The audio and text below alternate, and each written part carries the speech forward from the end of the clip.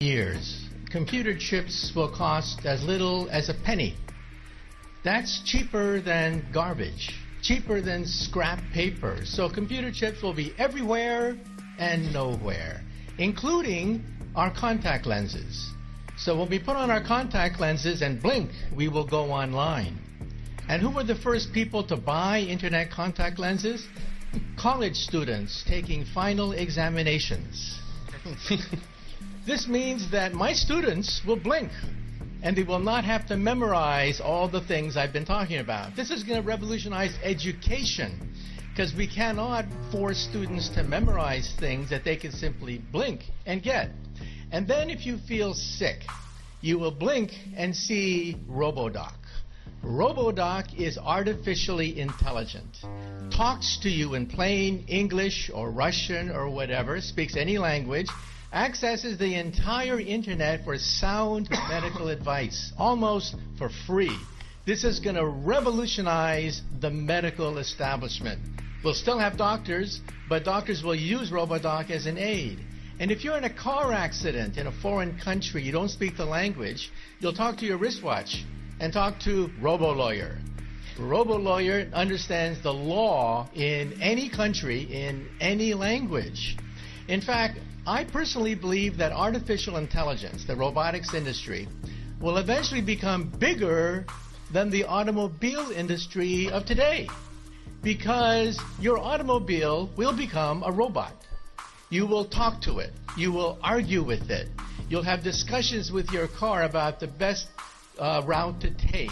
And when you want to park the car, you simply tell your car, park yourself. And the car parks itself. This is going to revolutionize urban economics when you don't have to worry about parking anymore. And then the next organ to be digitized is the brain. You may not know this, but 2 years ago, scientists were able to upload the first memories.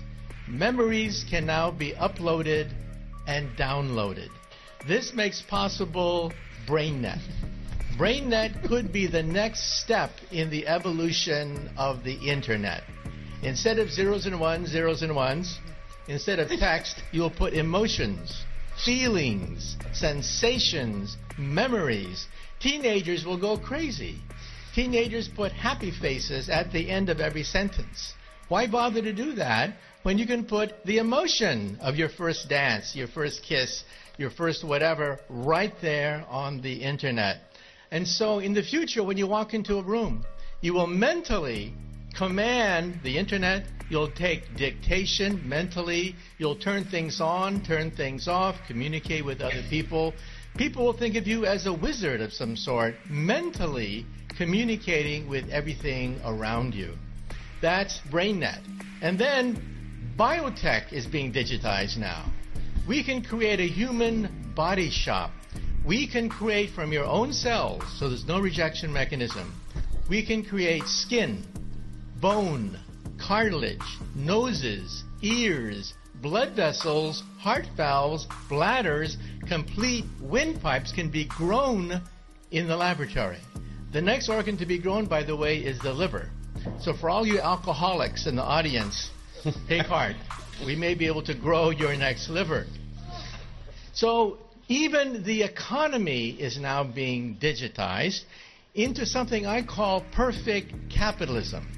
You see, capitalism is based on supply and demand. But you don't know who's cheating you when you buy something.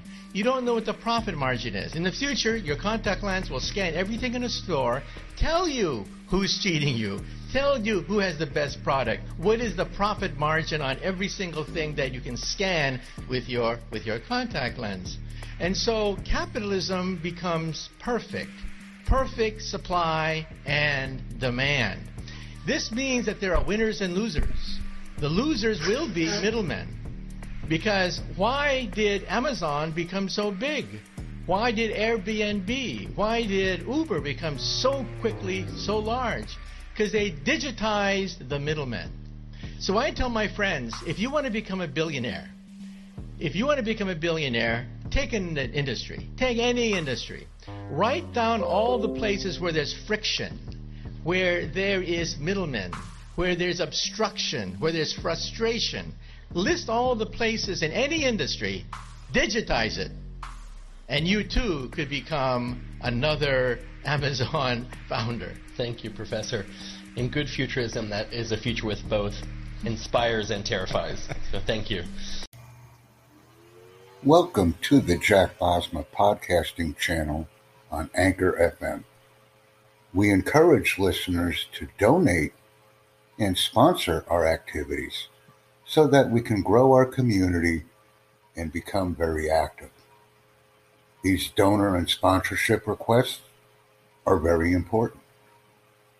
We also suggest that subscribers and viewers provide us with a video message upon reviewing our content. Please ensure that the video message is titled and references a specific podcast. That way we can add comments that are made in a video message to our presentations. This is also a very important interaction. Thank you very much for viewing our content and invite others.